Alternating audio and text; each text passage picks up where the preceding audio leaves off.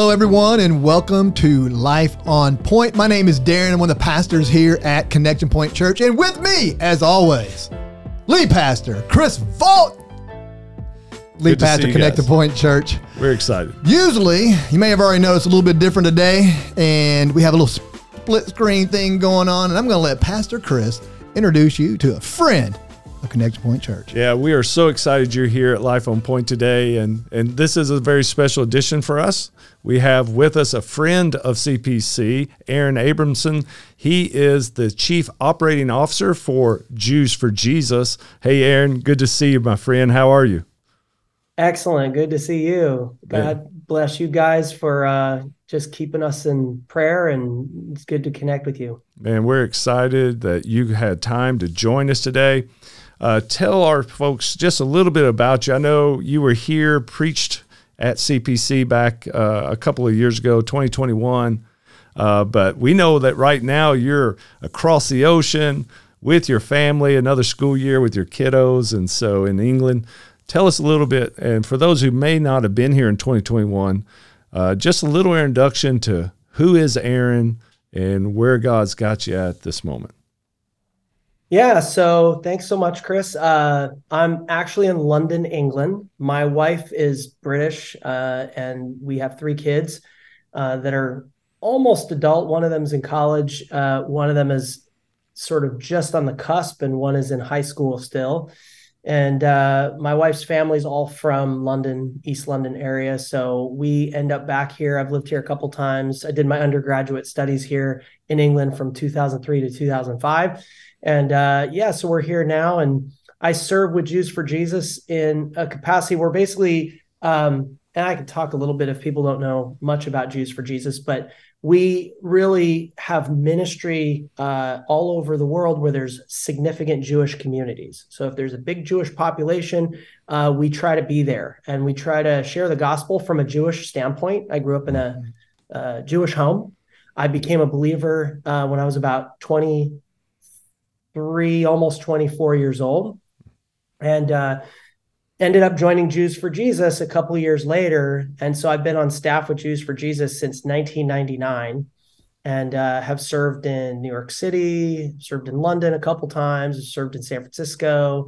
I've done quite a number of different projects and summers and stuff in Israel and India and other places where there are Jewish people that go. And that's really a little bit about my role in Jews for Jesus and how long I've been doing this. Yeah, so good. We're excited in shooting this video with you. Recently we had David Brickner, the CEO there at Jews for Jesus here. He actually helped me kick off a sermon series where we just went through the 7 Jewish celebrations and learned about the character of God and the call of action that was in each of those and how he pointed to the Messiah and what our Messiah has done for us. So it's been a great series. Really enjoyed him coming. But I got to tell you, Aaron, even when David was here, we had members of our congregation. Hey, that's a thumbs up right there. I have no idea why that's there, but carry on. Members of our congregation would come up and say, hey, what's up with Aaron? So I know there's a lot of folks excited to catch back up with you. So you really made a great impact on our congregation in 21, and we're very proud of how God is using you. And this is just a great time for us to catch up. Yep. Yeah. And especially with some of the matters that's happening in the world today. We know that daily on the news, the number one topic of conversation right now is the Israel-Palestinian conflict. And I'm sure that that's hit home not only for you, but for all of our Israelite brothers and sisters. And so we're glad you could come on and share just a little bit with us and just catch up. Absolutely. And I'm happy to talk about that. Obviously it's a tough topic. It is something that hits home, and, it's not easy to really put into words even the level of trauma that a lot of our staff and the people we really focus on ministering to have experienced over this past month. Was it a month yesterday, I think, right? I'm not quite sure exact dates, but it was something like that. So we're still obviously reeling from it all. Yeah, so I actually have lived in Israel on and off a lot of my life. So my parents immigrated there when I was about 15. And so when I was 18, I was drafted into the Israeli military. And when I was in the Israeli military, I served in southern Lebanon. I served in the West Bank. I served in some different places. Men are compelled to serve for 3 years. Okay. And then after those 3 years, a lot of the men go into reserve duties. Now, I'm over the age of, I think it's 42 or 45 or something like that. So if I was in Israel now, it's unlikely that I would be called up, though there are people my age that did get called up. So we currently have about just under 50 staff or so, around 50 staff in Israel. And a lot of those staff, the men who were eligible to go to reserves were called up to defend their country. And so I think there were 9 of our staff that are currently waiting, and we have sons and daughters of staff members who are in the military, and some of them are in some pretty tough roles, and they serve kind of on the front lines. And so it's touch and go. It's a little scary, honestly, kind of where the world has gone in the last month or, whatever. And just to walk through that with so many Jewish people over this period has been, it's been challenging. And yet there's an openness and a hunger and a desire for hope in a very dark kind of moment for Jewish people around the world. And it's not just impacting Jewish people in Israel. I think we're seeing a rise. I don't know if you guys noticed, but there's a huge rise in anti-Semitism all over the place. And I've seen it here in London. I know in New York City, our staff we're kind of a little, our operation is based about 2 blocks from Washington Square Park. And there were thousands and thousands of just all kinds of stuff out there that was so not just anti-Israel, but anti-Jewish. And so it got really scary to interact with that. And, we don't hide that we're Jewish. We're called Jews for Jesus. So pretty much people know right off the bat that we're Jewish. So it's not something that you can easily get away from or hide from. So, but, I just, as a matter of fact, heard today that one of our staff in Israel's younger brother was beat up in Nazareth by looks like a group of Arabs that heard he's a Jew and just jumped him.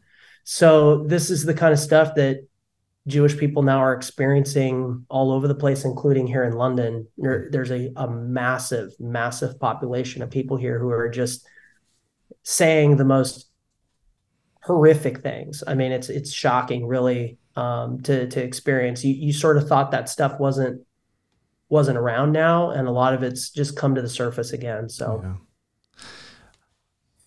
the other day I was watching some newscast, and they shared a few pieces of information that literally shocked me. I mean, it rattled me for a few moments. They were talking about the anti-Semitism rising up here in America, and especially with the Gen Z age group, the college campuses.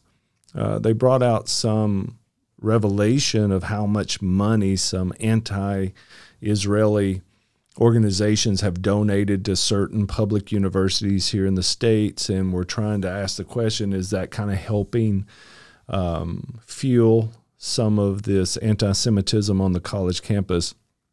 And then a statement was made, and this is what really grabbed me, was how the Gen Z age group specifically gathers most of their news information from social media.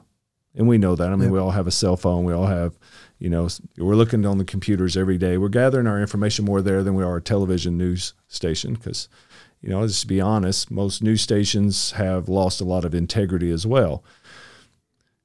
We look on our phones, they're bombarded, and here's the statement that they made when they did the research. Pro-Palestinian promotions on social media outnumber pro-Israeli sources of information 10 to 1. 10 to 1. And so they were talking about, with that much biased information going out.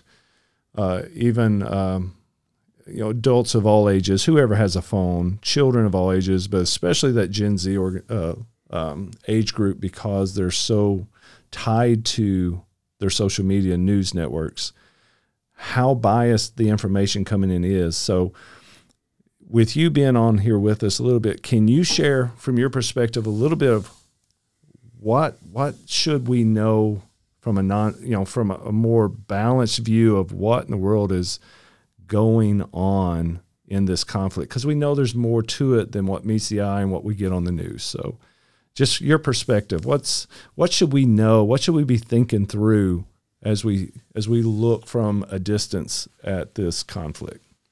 Yeah, it's a great question. It's definitely a complicated, not simple sort of Twitter response type of issue, and I think a lot of people, it's almost like the way that we do news today. It's like, well, who's Darth Vader and who's Luke Skywalker? Or, they just kind of want to almost like give me the really kind of simplistic version. And the reality is the situation in Israel has been complicated for decades. Yep. I mean, it goes back since actually the turn of the century. I mean, with the British Mandate, and then obviously there were Palestinian people that were kind of moving around, and there were Jews that were coming from Eastern Europe and other places, and there were what they called aliyot, which were immigration periods, that a lot of people would come in waves because there would be like an anti-Semitic outburst somewhere, and then people would begin to immigrate or try to get into Israel. And the British, who were overseeing the land at the time, they would mandate a certain number of Jews that could come in. And so you see all of this playing out even up until World War II. Okay. And so even going into World War II, and there are a lot of historians who break it down far more nuanced and better, than all of this. But obviously the droves of Jewish people that were trying to escape Europe during the late 30s and into the, early 40s, a lot of them were being turned away from Israel. So there's famous stories of boats, almost like the refugee boats that you see today, of Jews coming over to Israel, trying to go to Israel because they feel like this is the only place in the world I can be safe. And a lot of people don't really realize, but there were hundreds of thousands of Jews that lived in places like Syria, in Yemen, there were Jews living in Egypt. There were Jews living in, there were all these different places around Israel, right? When this happened.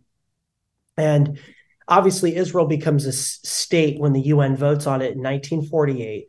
And in that moment, obviously we know Israel was attacked by a bunch of the different nations that were around Israel. And a lot of the Jews that were in those countries essentially were expelled. So a lot of people don't realize this, but if Israel hadn't absorbed them, there would be Jewish camps of hundreds of thousands of Jews that would have just been stuck somewhere, right? So today what's happened is you have a whole bunch, hundreds of thousands of Palestinians who are basically in refugee camps. And a lot of people don't realize, but not all of them are in Israel. A lot of them are in Lebanon, in Syria, and other countries. And their life in those particular camps is very tough. And people don't really hear about that a lot in the media, but they don't have voting rights. They can't work in certain professions in Lebanon. And you can read all about these. You won't hear about it in the news often. It's very rarely talked about. But the Palestinian people and the Jewish people, I think that ultimately there is a way forward. And I do believe that there's hope, but I also believe that there are immense political powers that want to use these different peoples as almost, in some ways, pawns in all of this situation in the Middle East. And it's quite sad because you've got families, obviously we're seeing it in the news during the war that's going on right now, they're caught and they don't, how exactly can this be resolved for them, especially if they've got a corrupt group in power that's just exploiting, taking all their resources, doing whatever they need to basically to attack Israel. And we all know that, in fact, this was in the news today in Israel in the Israeli newspapers, that the Israelis, in interviewing some of the top Hamas guys, were talking about how they've talked about how their goal wasn't to make things better. I mean, their goal isn't to really make life better for the Palestinian people in the end. Their goal is to make Israel be in the center of the media's attention. Their goal is to put Israel and put them on the hot spot and try to, they recognize this issue had drifted off of the world's attention. And they essentially said, we're going to put it back into the middle of the news. Wow. And it's quite crazy to think that people would do that and not care for innocent human civilians, children, babies, all the things that you've heard about.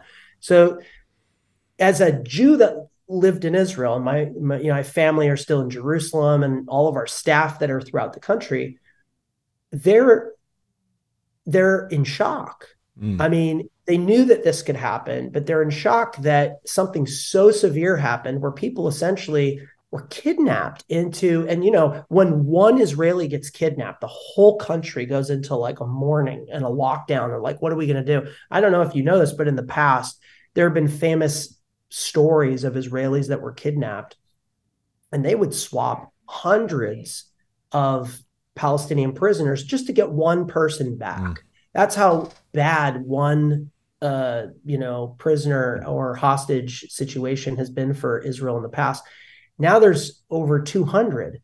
And so I think that we're dealing with something that's relatively unprecedented. I don't think that people expected that level of atrocity could take place on Israeli soil.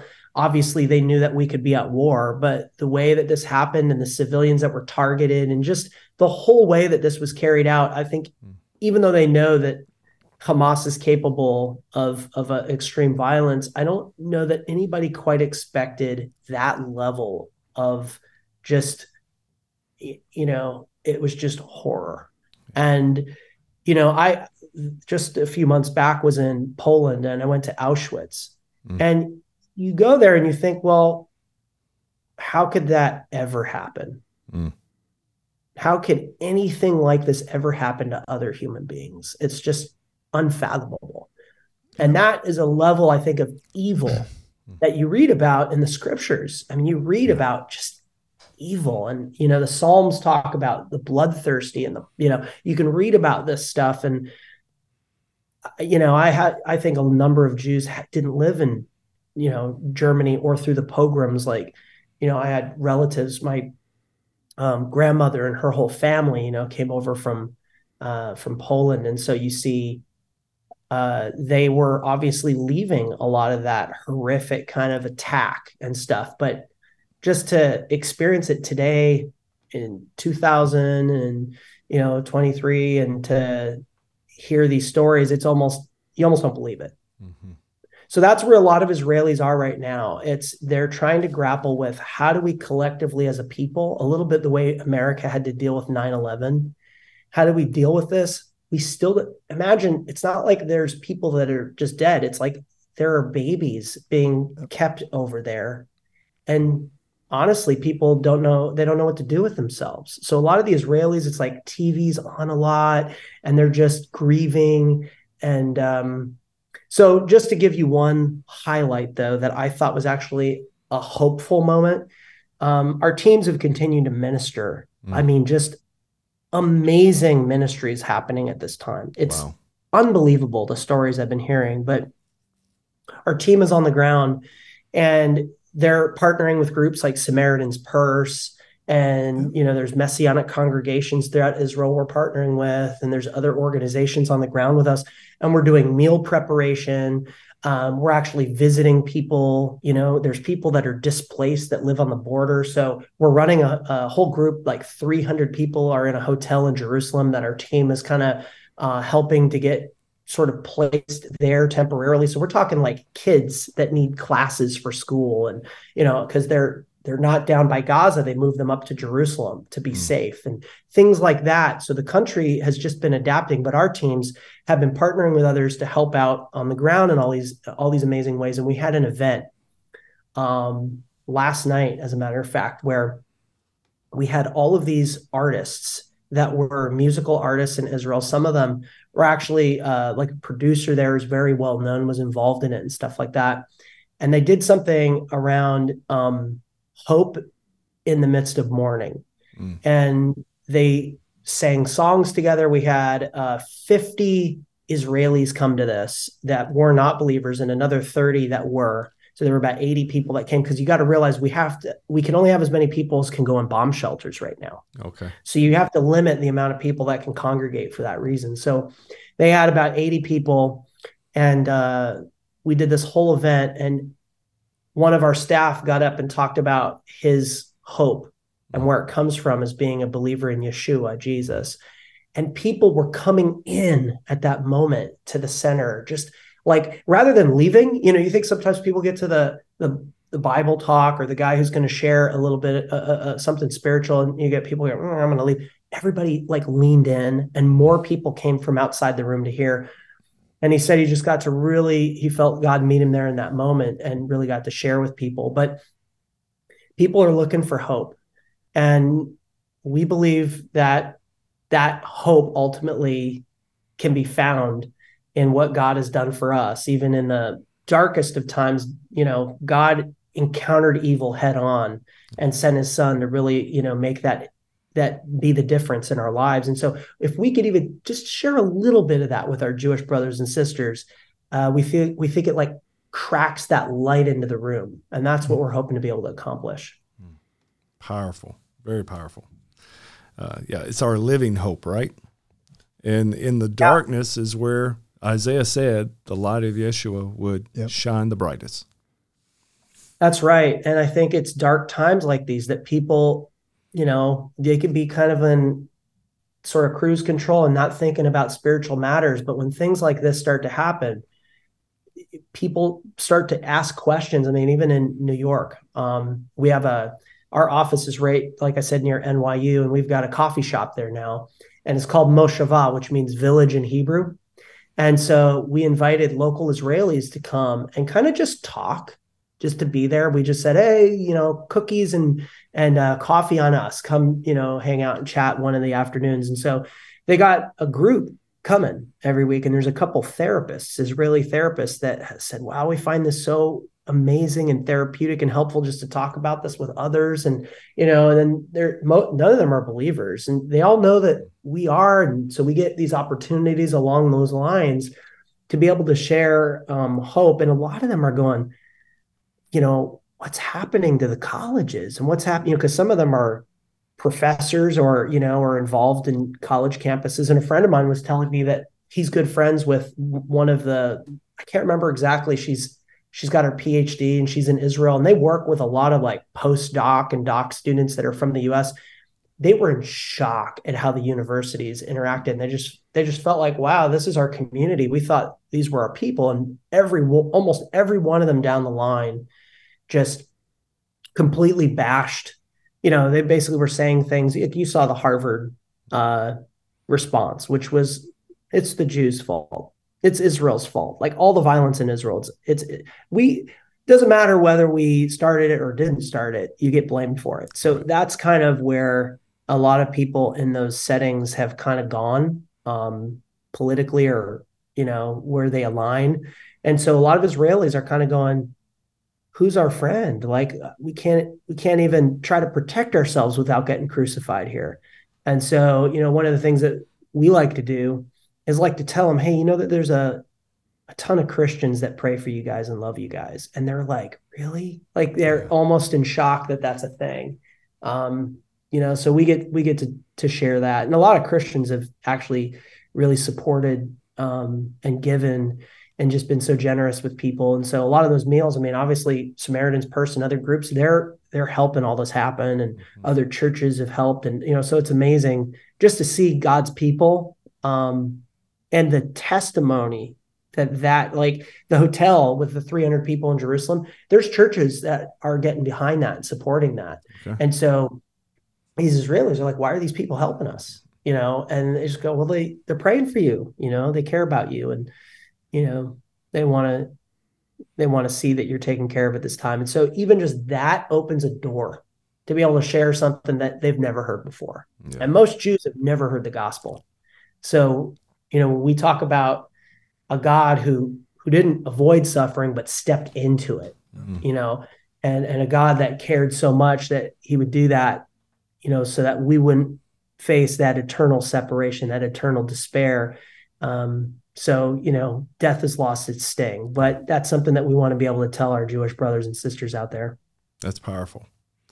That's powerful. You hit on a couple different things there that I think a lot of our listeners are going to be, keenly interested in, because when you just watch secular news and every day it's the attention is on the violence. I know that the UN is putting a lot of pressure on Israel right now to pull back some of their pressure, their attacks. And in the midst of that, people forget that the hostages are still being held hostage by Hamas. That there's more to it than just the pressure that Israel's putting on. There's more at stake here. Some say, well, Israel just wants Gaza back. And that's not the right perspective either. Right? Yeah, I'd agree. I think people have all kinds of. I think Israelis, like people here, they want to live. They don't want to live in a horrific kind of conflict. They want things to be as resolved as they can be. That's why they stepped out of Gaza. I think it was 2006 or something like that when they stepped out of Gaza. And I remember when Israel was occupying Gaza. I remember when Israel was occupying southern Lebanon. The reason Israel, when I was in the military in 92 to 95, I was there in about 93. The reason why Israel, they had an area in southern Lebanon that they occupied. And the reason was because back then, people had come over in hang gliders. Back then, people had penetrated the fence. Back then, they were launching things over into just civilian, homing units, kibbutzim, like where they lived. And, it wasn't like they were attacking the IDF or, they were attacking people. They would get in and they would just kill families or kill kids or kill, whoever. And that's something that I think the Israeli population is, how can you live that way? Right. Like who can do that? So that's why they went in and they cleared out like a 5 to 10 mile push back in there to kind of almost weed out all the different groups that were coming in to because you've got Hezbollah in the north, right? And they want to wreak their havoc and do the things they do. And listen, I'm not here to, necessarily justify every decision, and I don't think any of us are that the Israeli government has made over the years.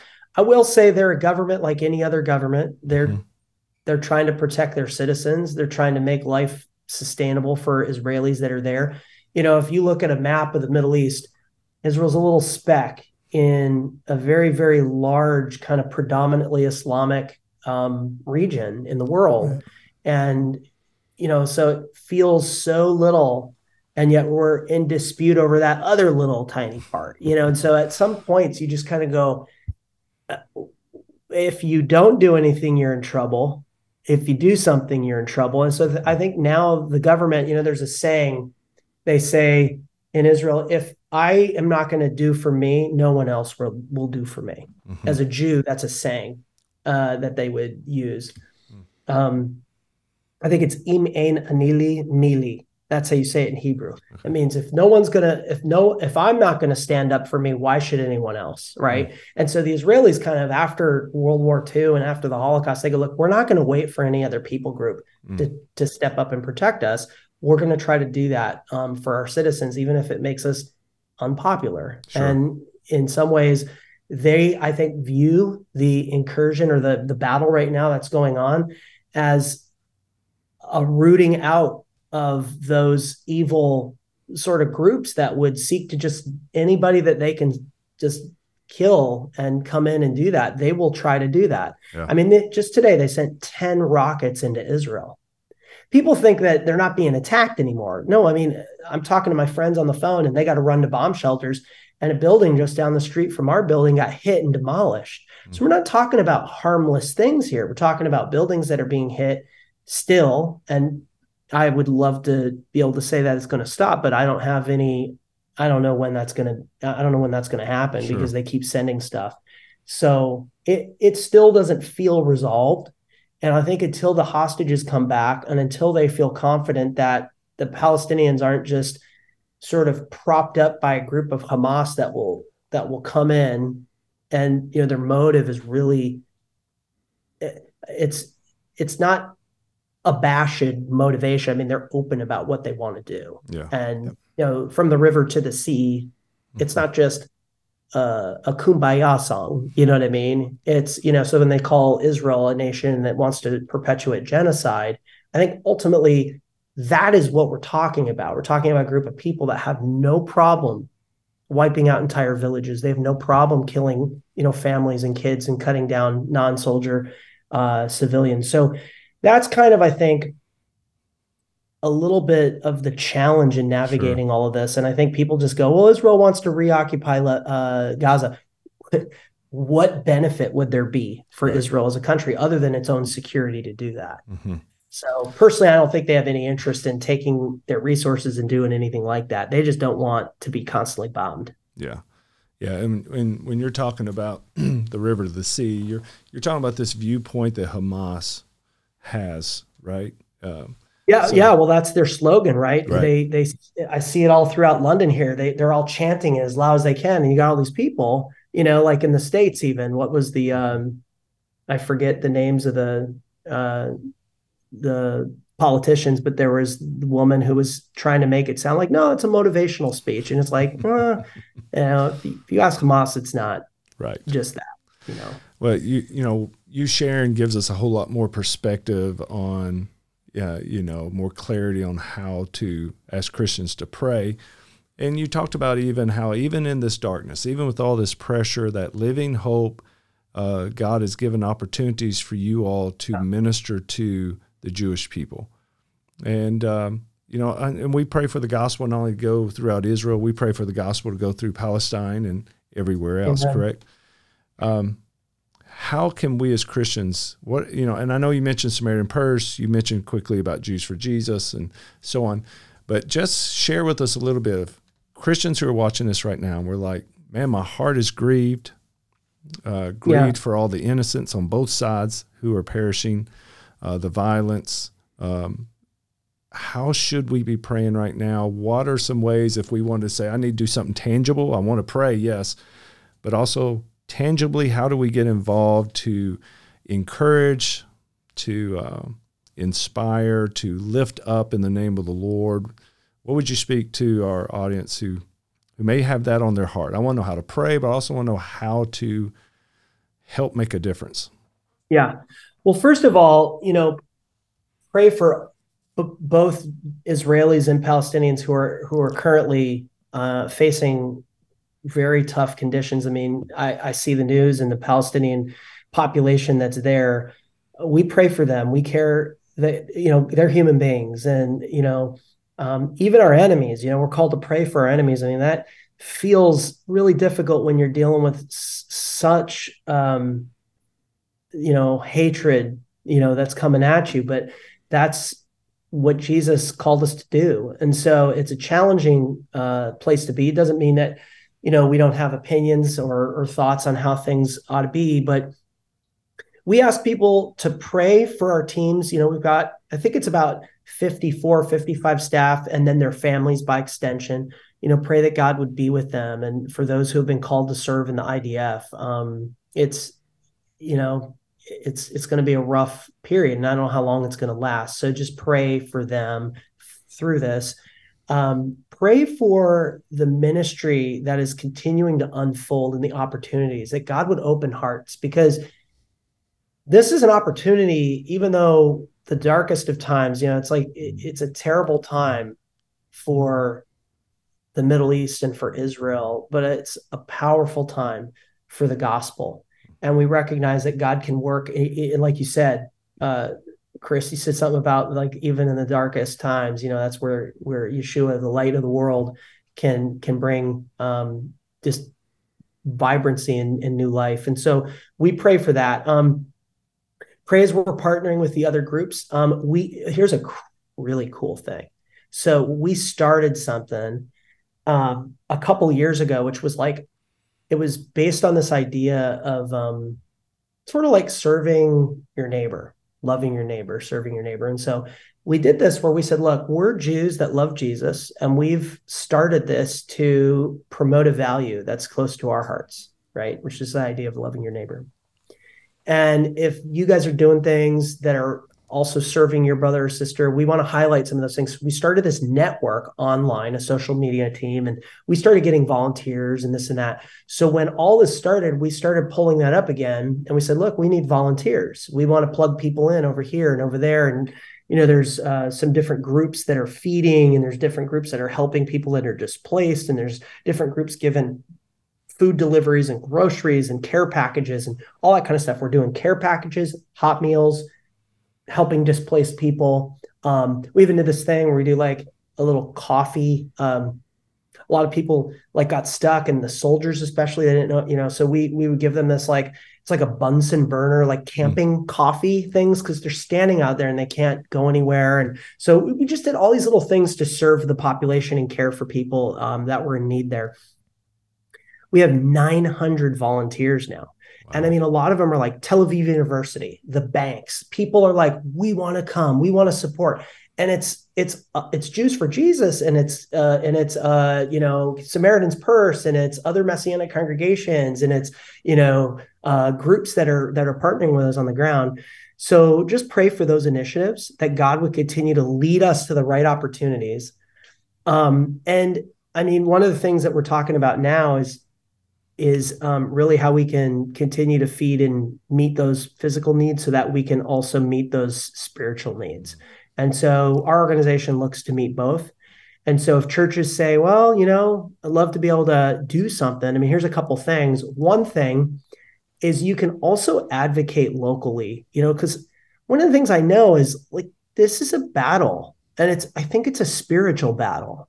I mean, you could probably reduce everything down to its spiritual sort of foundation. Somewhere down there is a spiritual battle, but this is clearly a spiritual battle that's going on for the minds and hearts. I mean, you talked about Gen Z, and, I pray that as people have youth groups and people, if they want to tap into me or our staff, or say, hey, we want to get a Jewish person to talk to some of these guys about how they feel about it.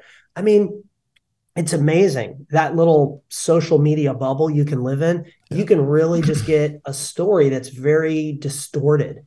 And, I saw this crazy thing about this woman who's been interviewed on the Brooklyn College campus, which is an incredibly Jewish, it's 1/3 Jewish, 1/3 Muslim, and 1/3 like everything else. And this woman's being interviewed by this guy, and he's like this, I think he was like with one of the news networks or something like that, but he was kind of just in civilian clothes. And he's like, hey, so what do you think's going on? What do you think of these things that have happened in Israel? And she goes, oh, it's just made up stuff. And we're talking like a college student. He goes, wait a minute, you mean, what about the babies that were killed? What about this? What about the people who were kidnapped? And she was just like, yeah, it's propaganda. And we're talking college, people that are going through college will believe stuff. And so it's not even about smarts, it's about feelings, and it's about who I belong to. And so I realize you have listeners, people that are probably got a lot of kids in their lives and people in their lives. And I just hope wherever you are, that God could use you to be a mouthpiece and to be able to, share hope. And also think about it this way. There's a lot of Jewish people out there who feel really marginalized. If you just reached out to them and said, hey, brother, how you doing? Our church is praying for you or something. They would just be like probably in tears hearing that. It would really, I think they might wonder why, but if you said, oh, we're Christians, we love, the Jewish people, we care about you guys, and, we're praying for what's going on. And if you need anything, just even something like that, you reached out to a local synagogue or a rabbi, I think they'd be super encouraged and open to that. As far as physical things too, we do have people that say, well, I'd like to give to, help some of those meals that are going out. And I think we've done this thing where they're about $50 to kind of deliver we do like these care packages that have canned goods and all this stuff. And then we get them out. What we're doing is partnering with a lot of congregations on the ground. So we fund a lot of these to go out, literally thousands. And then what they do is they get them out in their communities to all the people who need them. Okay. And it's cool because it's congregations that are going to go and it's nice because they go, hey, we're just up the street here. And, it builds that connectivity to the local body of Messiah there. So that's a few ways. I mean, obviously, churches can continue to reach out and just think we need encouragement from time to time, which is amazing that you and I were going back and forth. And I think you wrote to me and said, hey, brother, I'm thinking of you. Mm-hmm. That meant so much. If you have a friend or somebody in Jewish ministry, and you just reach out to them right now, they're feeling right now a little bit like 9/11. It's a little bit of shock. And just to have somebody that says, hey, we're thinking of you and we're praying for you and how can we help you? It just makes a massive amount of difference. You feel like, wow, there's people out there that really do pray and care for us. So those are, a few practical ways. I hope that, kind of sheds a little more light. You can also go to jewsforjesus.org because we actually have a couple of options where people can say, oh, I'd like to do this or I'd like to do that. They can find, there's a couple articles on there around how Christians can stand and different things like that. So again, that's jewsforjesus.org. But yeah, there's a lot of great ways to, connect and help out. We even have had some people say, hey, can we go volunteer? It's a little more challenging with volunteering right now because obviously you got to get to Israel, which can be challenging. And then second, we are more in need of Hebrew speakers, but we have had some volunteers that have showed up and they're like, hey, I'm here. And so if somebody absolutely said, hey, I know how to cook, I'm a chef, or I know, we're starting to do agricultural work. Really? We've got 900 volunteers. Have you heard about this? They're starting to do agricultural work because all the people are fled from the south. So all the agriculture is dying. Yep. So a lot of these people, they've called on Israelis to volunteer and go and pick the crops. Oh, wow. So yeah, so a number of Israelis have just kind of gone down to do it. And the problem is it's like they're working jobs and they've got kids and they're trying to balance it. So people have come to volunteer to try to help out with that. So they have food. That's great. In my role as online pastor here, I'm online a lot. You were talking about social media earlier. And before we started recording earlier, we were talking a little bit about some of the things we've been seeing on social media. And one particular that's made the rounds, even within the church proper here in the States, at least I've seen some people share, and it's kind of, and you're talking about earlier, sometimes, we need to volunteer, sometimes you got to speak out also, because there was a meme, it passed around between thousands upon thousands of folks, and basically it came down to this, and I was just wondering how you would respond to this, because I know I did a few times. And the essence of it was that, hey, understand, gain knowledge that the nation of Israel, the government of Israel, the national people of Israel now is not the same Israel of the Old Testament. That is, and that seems for whatever reason to strike a chord within certain church people. And I see it shared a lot. And I know a few people I've known extendedly. One guy in particular, he shared it, and we had a little bit of talk. I talked to him off. I didn't go online, didn't do it there. I talked to him personally, messaged him, and so I just would like to know how you would answer that if you came across that on social. That's a good question. Yeah, well, listen, I would say that despite the attempts of all sorts of different people throughout history who've wanted to wipe the Jewish people out, and I think. The reason I think it's evil too is because they're essentially wanting to wipe out the people that God picked. It's not even about the people. He could have picked any people. Mm-hmm. Exactly. They just don't want God's people, and I think this is more a battle between dark and light. And I think historically, a lot of people have tried to wipe the Jewish people out. They've been shockingly resilient and been able to, kind of remain, you don't see a lot of Jebusites and Hittites and this group and that group still around. It's funny you say that. Jewish people. You see that's been my answer for years. Sorry to interrupt, but I was a former atheist, and I've told him this before, and I've told many people this before. The fact that Israel exists was the one thing as an atheist that I could not explain. There was everything about the Bible, whether it was etymology or the historical narrative, the political narrative. I could explain the Zionist movement being involved with the political structurism as throughout the European empire and trying to leverage their way into creating the Holy Land again. But I could never, ever, ever technically explain Israel's existence. It made no sense. 'Cause as you said, we don't even see, we live here in the middle of the States, and Creek Indians dominated this area for centuries, but yet we don't even meet them. I mean, there's not a Creek Indian. There's none of their language that exists. We don't see much of their culture outside of digging a few pits. You might find some arrowheads or something, or pottery. But we look across the pond, and there are living, walking, talking, a nation of Jews that makes zero sense for that to be happening. Yeah. Anyway, sorry to mean to interrupt, but you. No, not at all. And sometimes people say, well, how is that even possible? And I go, I don't know. And, I had a friend, an Australian friend, who came to me. He said, I used to work in finance. He said, just the number of Jewish people I used to work with was so disproportionate in finance, I couldn't understand it. Now, I'm not going to say that Jewish people are, more adept at different things, but we found a way to navigate and figure out how to succeed, even in very tough environments and very tough situations. So I will say that God has done a miracle in preserving Jewish people. And exactly, we know that the Bible doesn't say, well, Jews will exist and then they won't anymore. He says, no, they're going to exist and they're going to continue to exist. As I've got a plan and I'm going to work out my plan of salvation, not because Jews are so much better. We're not perfect people. The nation of Israel is not a perfect nation. The government of Israel is not a perfect government.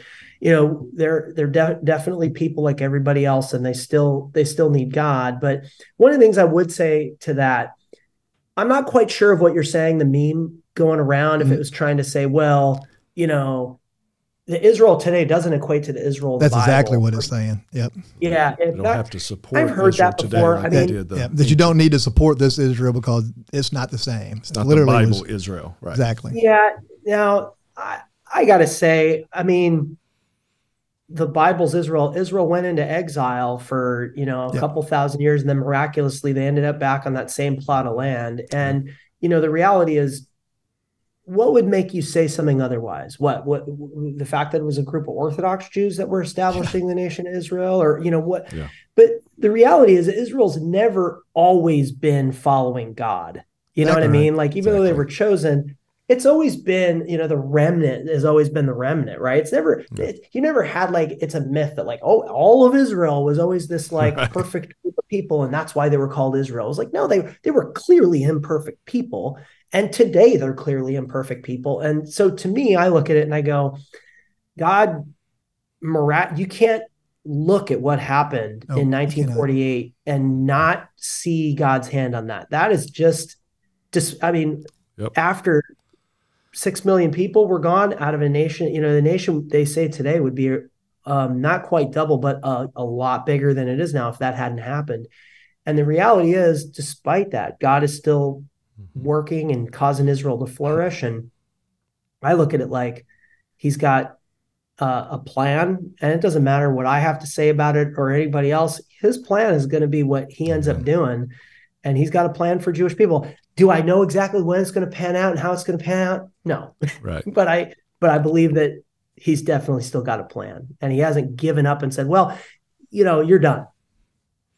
You didn't all get behind me and Jesus when he came, so you're done. I don't believe that. I believe that God is a God that wants to save. Mm-hmm. And I think that he's going to work to be our salvation, whether we're Jew or Gentile. And so that's our hope, is to see that nation of Israel transformed, not just from the barren wasteland that it was into the country that it is, but also spiritually as well. Yeah. Amen to that. We know that when you read the New Testament, Paul made it very clear. God is not going to give up on Israel. And one day the Messiah is going to come back for Gentile and Jew, and all who call upon his name. And, you may mention, we don't know how it's all going to pan out. And I know a lot of people are using this moment to try to, pick out how the end time, how all this applies to the end time. We don't know all those details. We just know he is coming back. Yeah. And he promises he will not forsake any who call upon his name, Jew or Gentile. But it is very specific. God will not reject his chosen people. Yeah, it's going to involve that his return, no matter how you feel about it, if you're preterist, you probably don't feel about it either way. But if you believe in the dispensationalism as we do, then you believe in the return of Christ, and that return of Christ will involve Israel. Yes. Clearly. It's throughout the entire, anything that involves, however you look at it, the end times, it involves Israel and it involves Jerusalem. I mean, we see those things over and over, and anybody denying that is just straight up denying what the Bible says. They're just not going back to Scripture to get their final conclusions. Exactly. Again, even whenever I was an atheist, I could read the Bible, and I read it in some of its original languages, and I could pick it apart. But there was something I could never, ever, ever, ever eradicate, and that was Israel. It was like it made zero sense for it to for a nation to lose its borders, but to maintain its culture, its identity, and its voice, and its religious virtues, and not to mention even some of its language. It didn't happen. Like you said, we don't know Edomites. We don't just know. see God's hand of sovereignty. And if you couldn't see that, like I said, as an atheist, I saw that. I saw that was there. I mean, I didn't believe still yet in Yeshua, Jesus, but I could see that aspect of Israel being something that didn't make sense, that I couldn't explain away in a naturalistic sense. Yeah, there's some anomaly there that, scientists could look into it, but I think it would still remain a mystery. And I look at Romans chapter 11, and when Paul says, and all Israel will be saved, I don't think what he's just saying is, all the Jewish people, they're just automatically these people that are saved by God. I think what he's saying is he's looking at that forward time when God is going to ultimately bring the people of Israel back to himself. I do believe that he was thinking of a revival. And that's what I'm praying for. I'm asking God, hey, maybe that revival could happen in our lifetime. Amen. Maybe that could happen in the next year. I don't know. I don't know when Jesus exactly is coming back either, but you start to get a sense that God is opening hearts and starting to do something. And that's my prayer in all this, is that he turns something really dark and that he brings something good out of it. And we know that that's what he does, right? He can do that even in the darkest things. He can bring something positive and something redemptive out of it. So that's kind of my prayer in all this. That's a great way for all of us to be praying right now. Aaron, we cannot thank you enough for spending this time with us. A couple of weeks ago when some of the anti-Israeli riots were taking place in New York and so on, that's when all of a sudden, my heart was pricked, wondering about you and your family and hoping you were safe. And I'm thankful in a way that you were already in England. I didn't know it at the time. We're just glad you're safe. Know that you are loved, and that we are praying not only for you, but for all of Israel and all the Jewish people and the work you guys. In what you're doing. We're so thankful that even in this conversation today, what we are reminded of, even in the midst of all of the despair of this conflict, and praying for peace and praying for those who have been affected and been hurt and wounded and suffered loss, is that we're reminded today of the sovereignty of God, that there can be a revival. Yep. Amen. That light can shine in this darkness, and that's how we're going to pray. That's how we must pray, that God will use this, and good will come from it. The gospel will be spread. Jesus will be lifted up and exalted. And we pray that folks on both sides of the conflict come to know Jesus as their Messiah. Amen to that. Amen to that. Well, before we get out of here, remind you of a couple of things. There will be a few links down in the body of the text that will have a link to where David and the JewsForJesus.org, and through that you can find out ways that you can help and partner with those guys. There'll also be some other links down in there to help you guys know a little bit more about what's going on over there and with them. We always want to tell you one thing: if you can support us, drop some comments down there, give us a thumbs up. It might pop up somewhere on the screen, somewhere weirdly enough.